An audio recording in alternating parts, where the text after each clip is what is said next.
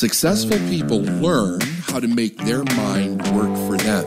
I'm David Nagel, and this is the Successful Mind Podcast.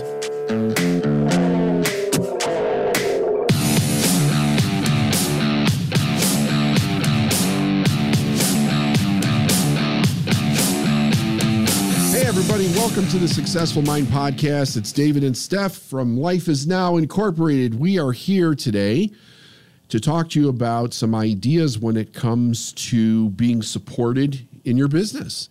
Right, Steph? That's right.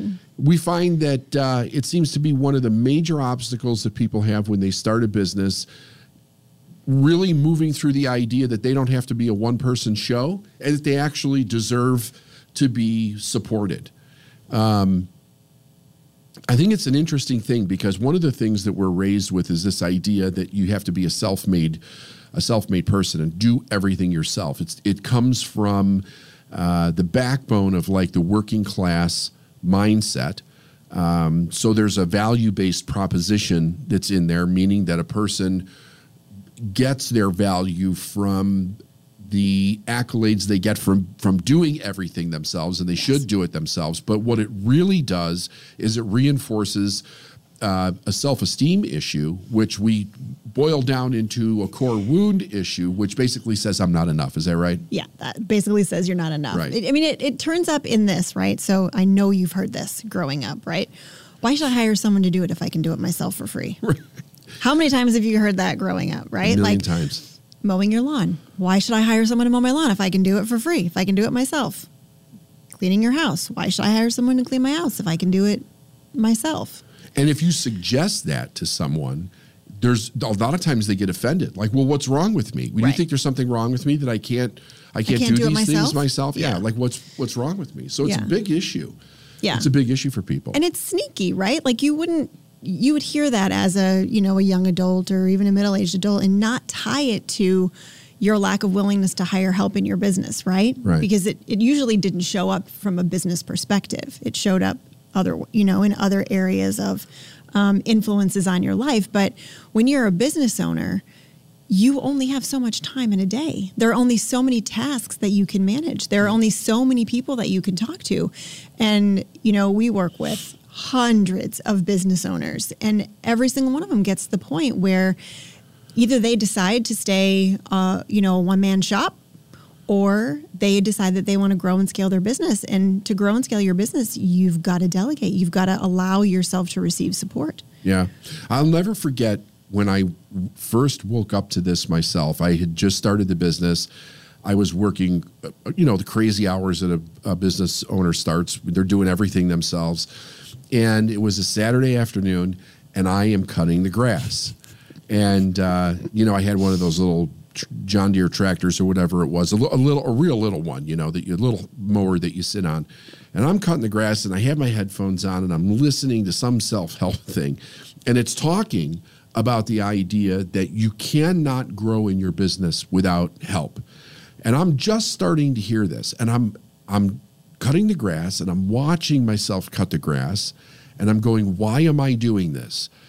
One of two things would either be true for me right now. Either I could be adding more time to the business, or I could be spending more time with my family.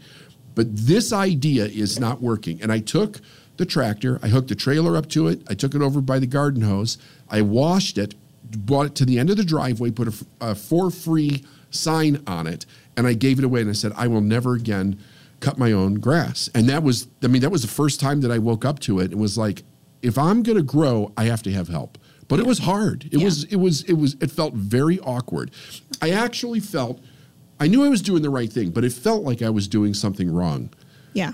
Well, you can't stop the story there because the story is such a magnificent story. So what happened when you put the lawnmower by the side of the road? Obviously it's summer. We had the front door was open. We had a screen door. This is back when I lived in Illinois in the Midwest. And I'm going about my day.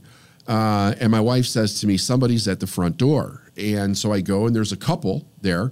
And they said to me, we're interested in the tractor. Because this was literally brand new. I only had it for maybe 6 months or something. They said, is it really free? And I'm like, yeah. They're like, what's wrong with it? I'm like, there's nothing wrong with it. I just refuse to cut my grass anymore. And it was a blessing for me, so I want to pass it on. So that was something that my mentor taught me. Like, when you're done using something, it was a blessing for you. Go bless somebody else with it. So I was like, take it. And the woman says to me,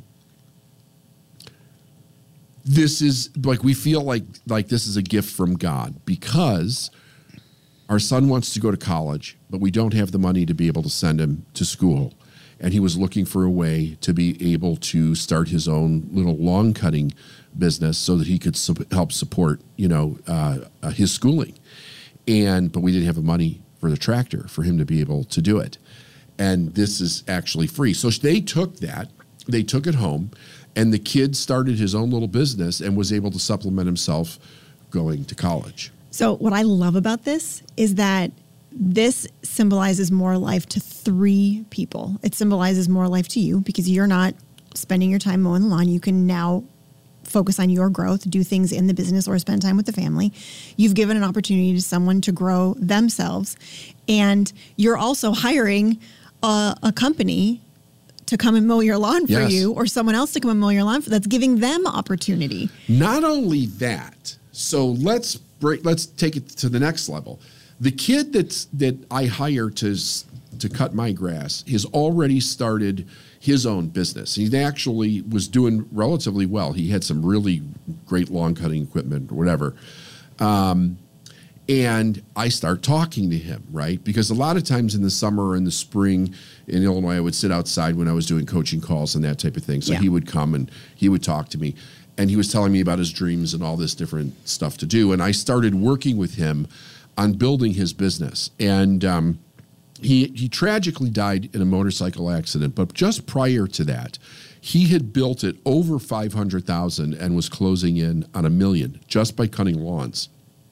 And I wouldn't have had that interaction with him had I not given away and said, hey, go ahead and cut my lawn. So he was 19 years old, Steph, and he was closing in on $1 million a year cutting lawns. That's so cool. I love that story. But I've never like thought of the story from that angle. Like you've always told the story from a point of like letting go of something of a lower nature to allow something of a higher nature to come in, right? Law of sacrifice. Not from, I'm going to allow myself to hire help, and in doing so, I'm giving so many people an opportunity. Right? Which is the case in point for most business owners. When you hire help, you give other people an opportunity and you give yourself an opportunity for growth. It's all for more life. Most people don't ever think about that. They don't. They think about how much it's going to cost. I mean, what do we hear all the time? I can't afford someone. Right. And there's another thing that we've also become aware of with this is that a lot of times they think they're doing something to the people that they're hiring, which is like, I never had that issue, but I do understand where it comes from. The idea that, you're having somebody do work for you, like you're doing something that's not good to them. Yeah. I never understood that. Well, I mean, I guess I've just never thought of it like that, No, but so many people do when they have jobs that they don't like and they're doing them just out of necessity for their life. Proctor used to say, do what you love with people that you love. And the indication was that most people do something that they don't like with people that they don't like, and they just get stuck there. I mean, how many times do you hear people complain about their boss, right? Like, all the time. I mean, it's almost like a culture. Let's get a job and then complain about how terrible our boss is or how awful our manager is. So if you hear that all the time, and now you're the manager or you're the boss, you're going to feel like you're doing something wrong by hiring someone. Yeah. Right? You're the bad guy. Right. But I think it goes deeper than that. So I've been thinking about this topic for a couple of days now. And, in working with our clients, getting them to see that they need to hire is one thing. They logically can understand, I know that I need to take these $10 and $12 tasks off my plate. I know that it's not the best use of my time. Mm-hmm. They don't know what it's costing the company. It's costing the company hundreds of thousands of dollars in opportunity by keeping the $10 and $12 tasks on their plate. But it really boils down to a deep, deep mindset issue that was set up prior to the age of 7, right? It goes right back to the core wound of if I hire someone, I might experience that I'm unlovable, or I might experience that I'm not worthy. And so these business owners create all these stories in their head, which show up as excuses that then justify not hiring. Absolutely. You know, I mean, that's really if you boil it all down, is the saying, boil it down to brass tacks. I've never understood what that means, but I think that's what the saying is. But just kind of like cutting it down to the very core of the issue, it really is tied back to I'm not worth it, which goes into where we started this conversation with. My value is tied into how hard I work. Yeah, yeah, because I'm not needed there anymore in their mind. You know, when people would say, "Well, what am I going to do?" or like we said before, why would you think that I can't do this? Or what do you think that's wrong with me? Because we've talked with a lot of women that have businesses, and there was a major struggle when it comes to kids, hiring help for kids, their own value being tied to how much they actually do for their children. Then you suggest that they actually get help, and it opens up this whole thing for them. Oh, yeah. Lots of mom guilt out there for women business owners. Mom guilt, for sure. Lots Absolutely. Of it. Yeah. Yeah. And you know, on the flip side, for our male business owners, it really is like, I can do it myself. So why do I need to hire someone if I can do it myself? Yeah. Which is not going to build your business. No, and it's clearly, it clearly represents or states in a way that the individual doesn't understand what their worth is and where their worth is. So using before I came to work for you, I had my own business. You did. I had a holistic nutrition practice. I was working with many clients at the time, and I was a one-woman show. Like, it was just me. And I started out working out of my house and then transitioned into an office space. And I was doing my own scheduling. I was taking payment myself. I was doing all my own supplement ordering. I was doing all my own marketing. I was doing all my own speaking. Like, I was doing everything. And I couldn't do anymore. There was nowhere for my business to grow. Right? Did you hit the point of diminishing returns? I hit the point of diminishing returns. And I also started to feel really resentful of my business. Of the business. Yes. Because I wanted more, but I couldn't do it. So it's easy to fall into a victim mentality, right? Like, well, you know, all kinds of reasons. I'm so tired. I don't get enough sleep at night. I'm constantly doing this. I can't spend time with the kids. And you start getting angry at the business, even though you're the one that's causing the problem to begin with. Did it ever, let me just ask a question really quick.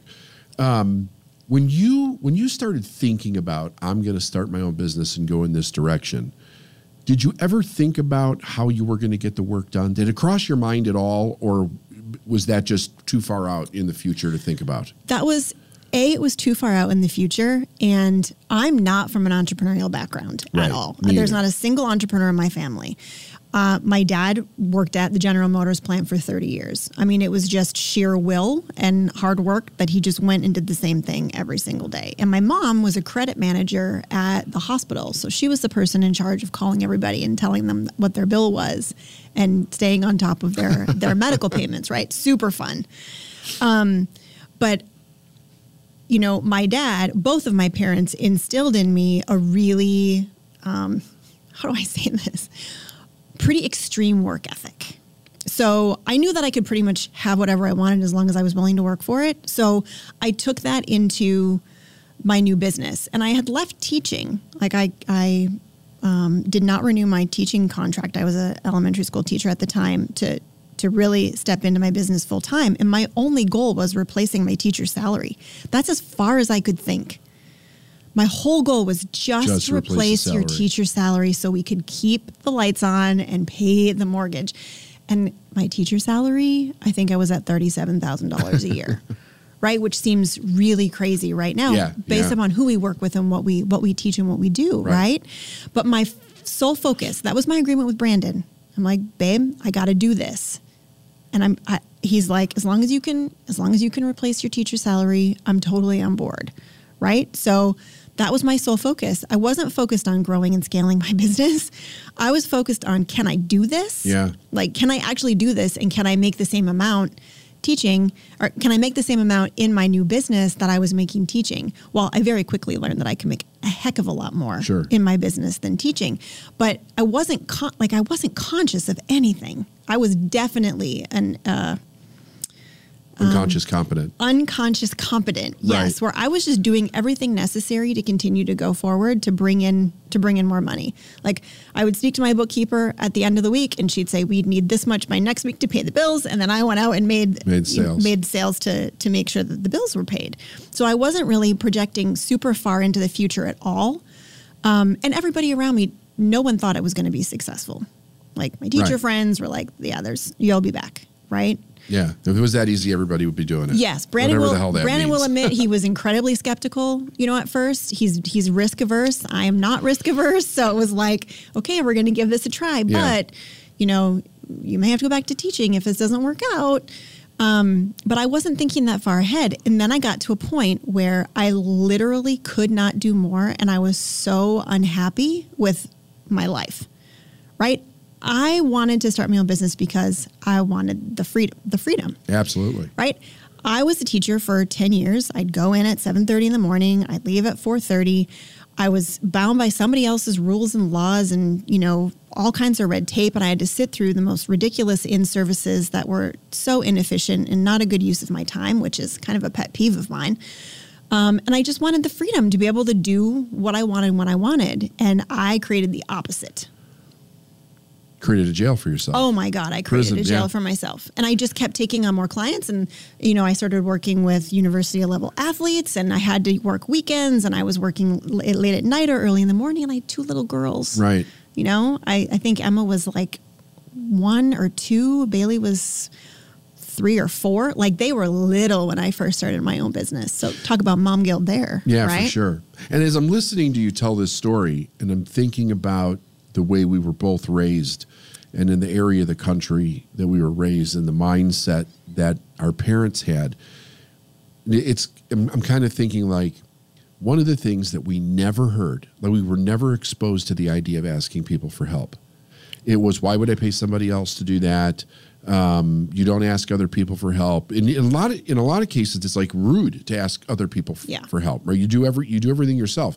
So that's why I asked you, when you were thinking about starting the business, were you thinking about, how am I going to grow this? How am I going to get help? It never occurred to you or I. No. It was just because I didn't know what I was doing either when I started. So it was just do every single thing yourself, and then you run smack into this brick wall. Where you can't grow and you start to resent the. So what did you do from that standpoint? So I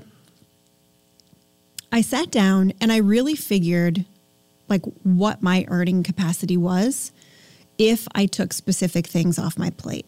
So I started looking at, okay, I spend this amount of time per week scheduling. I spend this amount of time per week ordering supplements, this amount of week on reminder calls, this amount. Like, I really started to take a look at, I would write everything down that I would do, and I saw all the little things that don't require a master's degree in nutrition to do, right? Like, and my gift, my value is in working with clients and selling myself. I was great at selling myself. Yeah. But if I'm bogged down in doing all these little tasks, I don't have the time or the energy.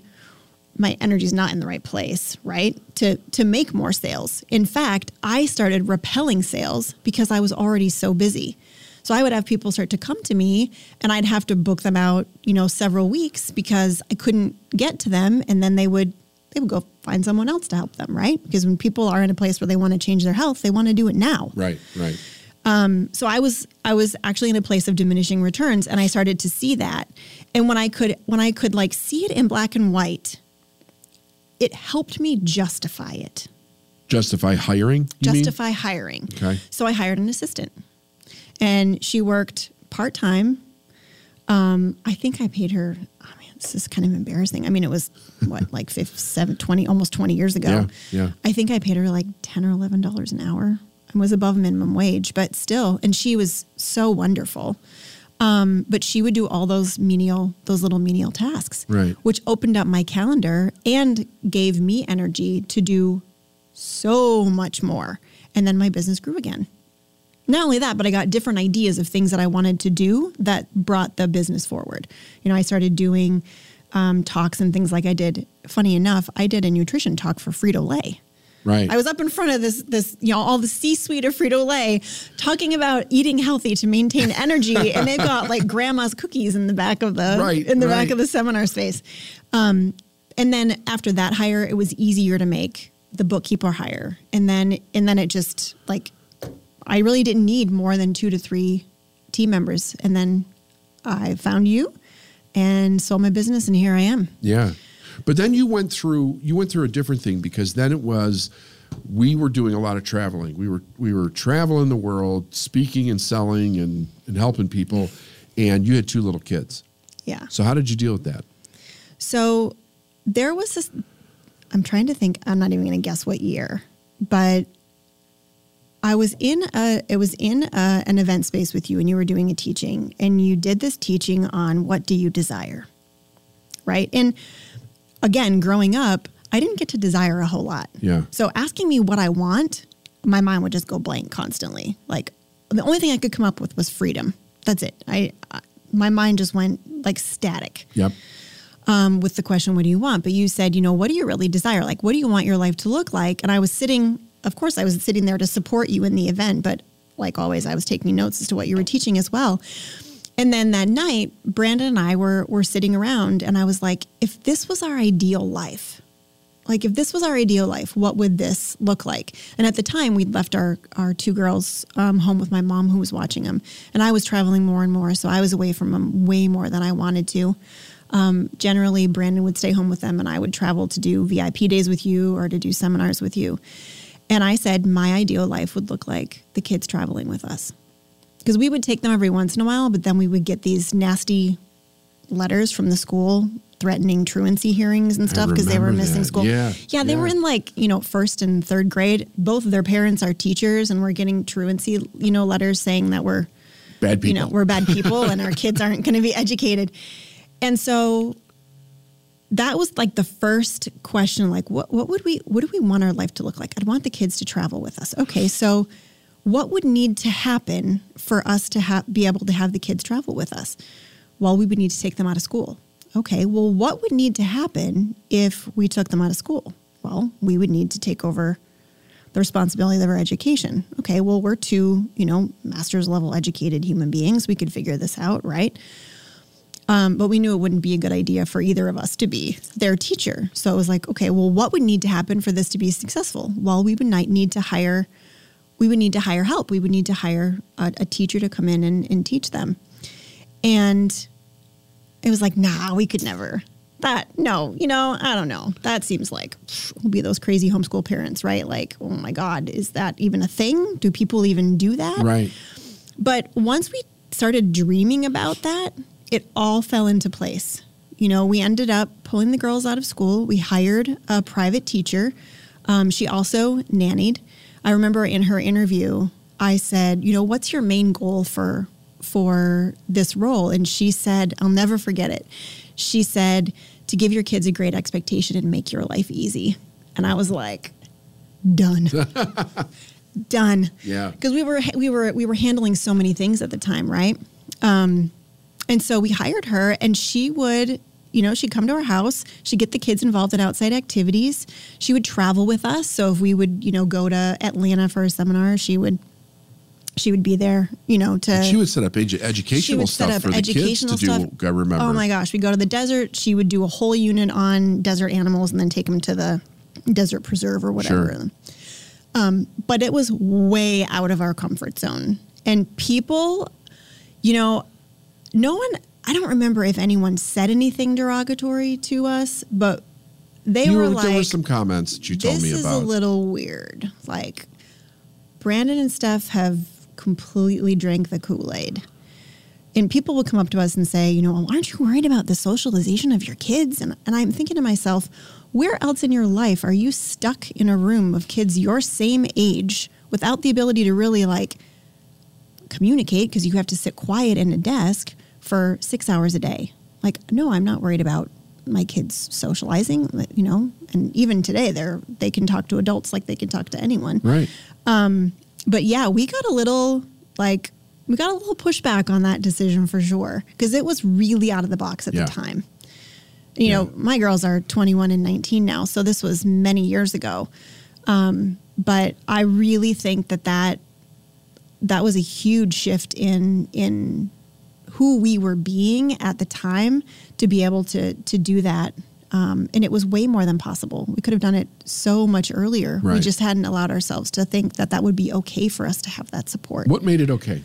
What finally had to click in your head to make it okay? What clicked in my head that made it okay? I think we just decided. I think it was just like, it doesn't matter if this isn't okay, this is what we want. And we just decided. Yeah. I think once you get out of that waffling place, the voices kind of shut up a little bit. Yeah, but the other thing, so I do remember this part because we had a lot of conversations about it, because I still had 2 kids that were in school. Also, they were older than your kids, but they were there. Mm-hmm. And we were talking about what other successful people do, right? Because you have other successful people, they're married, they have families, they have children, and they travel all over the world, and they have huge responsibilities, and their kids are well-adjusted and normal. And we had met people like that, and we're like, well, what did these people do, right? Yeah. What is it that they actually do? And they had teachers, they had nannies, they had coordinators, whatever it was necessary for them to do that. And then I'll never forget when I learned this, and this was from Tony Robbins. He said, the idea is not that you're with your kids 24 hours a day. Right. It's that when you're with your kids, you're 100% present in that time space, and that you create magic moments with them, with the things that they're going to remember, that you're not there, and that you have really well-educated people that are teaching them the different things that they're learning. Like, your kids got an education most kids couldn't even dream of because of the traveling and all the different things that we did over the years. Yeah. But it seriously takes, because I know that I ran into this situation with clients before where the mom wanted to hire help. Or I'm sorry, that's not correct. The dad wanted to hire help for the kids, and the moms felt just completely devalued because they're like, what do you think is wrong with me? Because I can't raise the kids. And it's like, nothing, And women have that double-edged sword, like their values built into children to a degree, but then the world also says you should go out and build a business or have a career or whatever, and they just feel completely trashed on the inside about it. Right. For me, it was about creating really clear boundaries between work time and family time. And I think that's a huge downfall right now with business owners that we see, is that they say that they're home, but they're on their phone checking email, or they're taking a client call when they're supposed to be, at the park with the kids, or they're sneaking in. And if you don't think your kids notice that, right, they do. They totally notice, right? So for us, it was, look, this is mom's work time, and I'm going to be solely focused on work. And unless you're bleeding, dying, or something's on fire, please don't interrupt me. But when I'm not in work time, I'm 100% yours. I'm not going to check my phone. I'm not going to answer email. I'm not going to pick up and answer anything. Like, even today, the girls will say to me, are you off? Are you off right now, Mom? I'm like, yep, I'm off. Right. So they understand like that boundary behind, I'm either all the way work or I'm all the way personal play. And I also think that sets a good example for them, especially in the time of social media and the demands of any jobs that they're gonna have or businesses that they're gonna create. But it's interesting because moms do that because they feel guilty. Yeah. They feel guilty for taking time away from the kids to work, and they feel guilty for giving the kids time and taking it from work. So it's like you're stuck between a rock and a hard place, right? It's 6 in one hand, half a dozen in the other. You're damned if you do, and you're damned if you don't. Right. But if you have those clear boundaries, then you're out of that guilt tug of war. Yep. And if you hire help, you're even more out of that guilt tug of war because you actually have the time that you can block off to spend on just work or just play. If you're doing everything yourself, that's when it starts to bleed. That's when those boundaries start to get really gray and wobbly. So we're running right up against the end here. How do you explain to people that they're worth it? What do you tell them? So first of all, it kind of depends on the person. Like you've got the people who make decisions logically, and you get people that make decisions based on what they're going to gain or what they're going to lose, right? So if I'm across the table or on Zoom with someone who's more intellectual or logical, I show them the numbers. Like, okay, if you had enough time in the day, how many additional sales would you make, and how much money would that equal? If you had more time in the day, how much more could you fulfill, and how much money would that bring into? So you're looking at how they make decisions. I'm looking at how they make decisions, because if I can appeal to that like black and white brain, kind of like mine was at the time, right? They can clearly see that they're actually robbing money from their business by continuing to do these low dollar tasks that are not in their zone of genius, right? Like it makes sense. They can be like, oh, so you mean like my time is worth $600 an hour, and I'm spending that hour, calling people to remind them of their calls with me. Yeah. That's not a efficient use of my time for money. So then they can clearly see, okay, I know, even if it might be uncomfortable for me, I know that it makes logical sense for me to hire. Sure. If you've got someone who's more of the like gain or fear decision maker, then you've got to look at the excuses that they're making. So I'll say, let me ask you something. You know that you need to hire. We've had this conversation, right? And they'll say, yeah, I know I need to hire. And I'll say, what are the exact excuses that you say to yourself that keep you from doing it? And we'll pull them all out, right? This is something we do with our private clients too, right? We pull all these excuses out. Well, I don't think I can pay them. I'm not sure if I'm going to be a good manager. I don't know if I have enough work for them. I don't know how to hire or find the right person. I'm not sure I can trust them. My business is kind of a mess right now, so I need to put systems in place. And if you look at all those excuses written down, they're not based in logic. They're based in the fear. That wild? They're based in the fear of not being good enough. Right? What if I'm not a good manager? That goes back to your core wound of not good enough, right? What if I bring them on and I can't pay them? Well, then they're not going to like me, so I'm not lovable.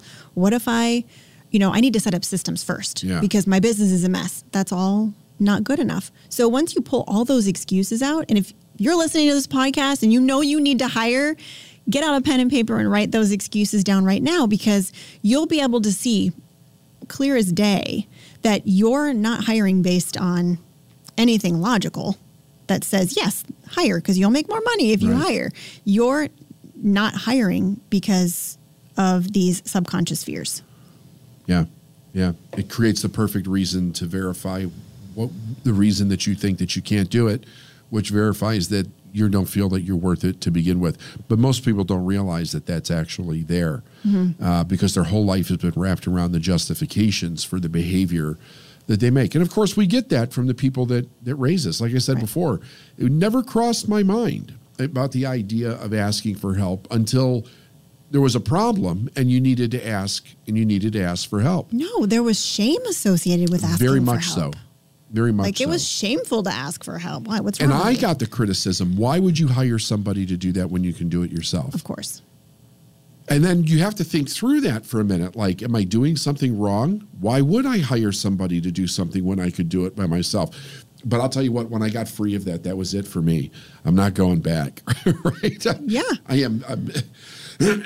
So that's cool stuff. That is really awesome. And the other thing is that how many people, it goes beyond the lawnmower story. If you think about how many people you and I have helped within the company, the hundreds and the thousands of people that we've taught and helped them break free, we constantly get text messages and emails and stuff thanking us for the completely new life that they live, because they're so free of that. They get to do the thing that's fun in their business.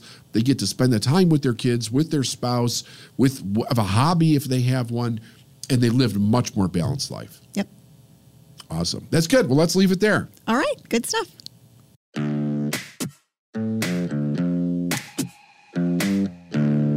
Thanks for listening to the Successful Mind podcast. And if you like what you heard and you want to know more, go to davidnagel.com/free stuff.